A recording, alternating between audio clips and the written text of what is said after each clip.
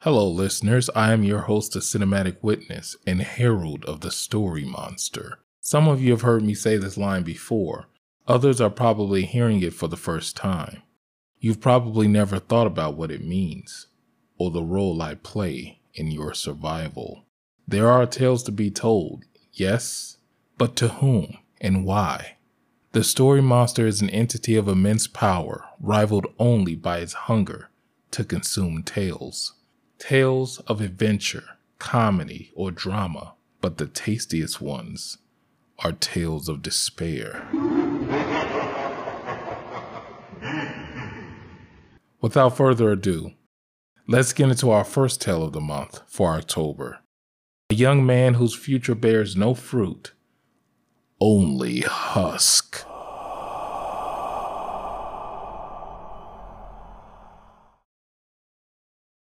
Graduation is supposed to be happy. I think it's a burden. My family expects me to be an overnight success. With a degree in film and television, they think I'll be a famous actor or something. Imagine their faces when they found out I'm working as a production assistant on a children's TV show. Dougie the Cat Detective. A program about a humanoid feline who dresses like a knockoff Sherlock Holmes. I saw him on stage a few times, but never out of costume. Rumor is he or she never takes it off. The production crew have a wager going. Whoever can snap a photo of Dougie without the mask gets $500. Might not mean much to them, but for me it makes all the difference. Hell or high water, I'm going to get that picture. I'm setting up the catering table, and I hear a loud buzz and the snap of a clapperboard. Silence on the stage! Action! Everyone stops in place like mannequins. Blue and yellow lights fixed on the red cardboard door, with glitter ordaining the frame. I take notice of the empty seats in front of the set. No live audience. Zachary, one of the interns, comes over and whispers, "He doesn't like kids. Or people, as far as I know." They add applause and laughs later, like a laugh track. The intro theme plays, blaring out of the speaker.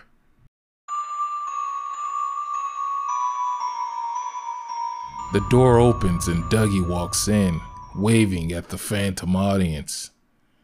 Dougie's fur is gray.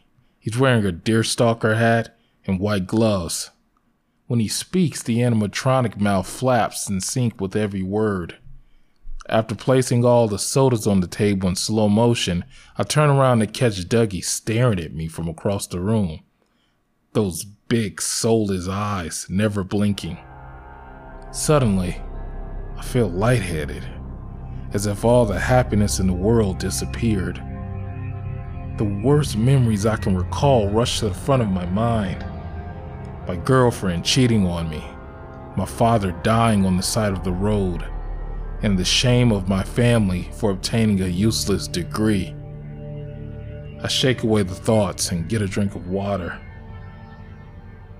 After 40 minutes, the director yells, "That's a wrap. Good job, everyone. Thank you for all your hard work." Dougie exits through the same door.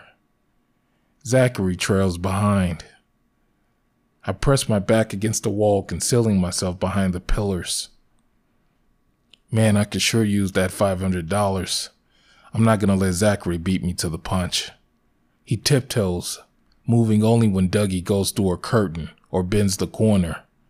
His pace gradually increases along with the clutter polluting the hallway. Wooden slats, empty bins, spools of thick cable, and wardrobe racks. The place is a maze. Fluorescent tube lights flicker and dim. Dougie and Zachary are gone. I'm at an intersection. Rooms aline the narrow hall on both sides. The paint on the walls peeling. Bricks loose and disordered, as if removed and put back in a rush. I dare not think about what's behind them. The AC vents above rattle and hum. In a low voice, I call out to Zachary. Zach! Psst! Zach! It's me, Marcus. A strange odor seeps into my nostrils. Hints of ammonia and burnt hot dogs. I try not to cough. Out the corner of my eye, something moves at the end of the corridor. A large shadow cast on the dingy wall. Its silhouette matching the cat detective himself, Dougie. Do you like what you're hearing? Consider making a contribution with listener support by clicking the link in the description. $1 can go a long way, but a like and share can go even further. Thanks for listening. Follow The Story Monster on Facebook.com/The Cinematic Witness and on Instagram at Instagram.com/The_Story Monster and on Twitter.com/The Story Monster. Now back to our regularly scheduled program. I could see the gloved hand beckoning to me. Oh, hell no, fuck that. I go back the way I came, retracing my steps. Those posters on the wall couldn't have been there before. Each one is black and white, some torn and wrinkled. As I make my way past them, the images play out like a flip book. Kids dancing around Dougie in a circle. What the hell is that? In the preceding frames, the children shrink. Their round faces sink in. The hair on their heads gray. And soon their bodies are husk, with large clothes hanging on them. Their expressions cemented in pain, like the mummies of Pompeii. A familiar jingle echoes through the hall, jolting me back to my surroundings. This time the tune is slower, creepier, sinister. My fingers twitch and I'm sweating profusely. I grab my phone and dial Zach. There's a rumbling on the linoleum floor.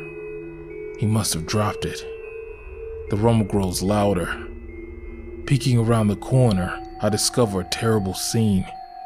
Zach, or what's left of him, curled in the fetal position. His face locked in a perpetual state of fear. The hairs on my neck stand on end. Someone is behind me. In a panic, I jabbed my elbow backwards, striking what felt like a chest. No reaction. I raised my fist, preparing to fight. Dougie throws up his hands, signaling me to stop. He places them on the side of the headpiece, turning it left, then right. A clicking noise emits as he lifts up the helmet. What I see makes my neck cramp. The muscles in my body atrophy. My brain is shriveling into a rubbery gob. I remain conscious in the darkness, the void wrapping around me. There is no sadness, no worry, only pure serenity. Tropical breeze, fabric softener, is the scent I take with me as my limbs fold on each other. It's glorious, grotesque, ancient. It's beautiful and repulsing all at once. Zach feels the same. He tells me as much when I arrive on the set. Only this time, I sit in the stands. The ones we believed empty, when our vision as human shells were clouded. No more. We are together now and bear witness to his gaze for all eternity. We love Dougie and he loves us. Without him, we are nothing. We are Husk.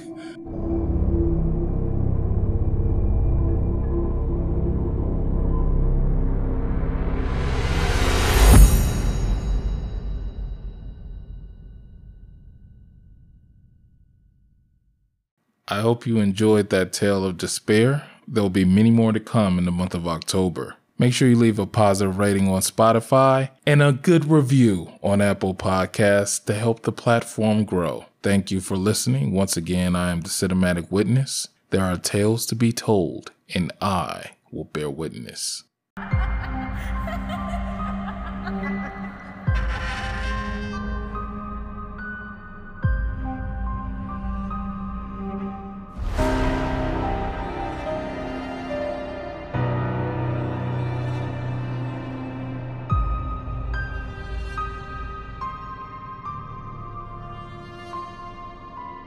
Follow the Story Monster on Facebook.com/The Cinematic Witness and on Instagram at Instagram.com/The_Story Monster and on Twitter.com/The Story Monster.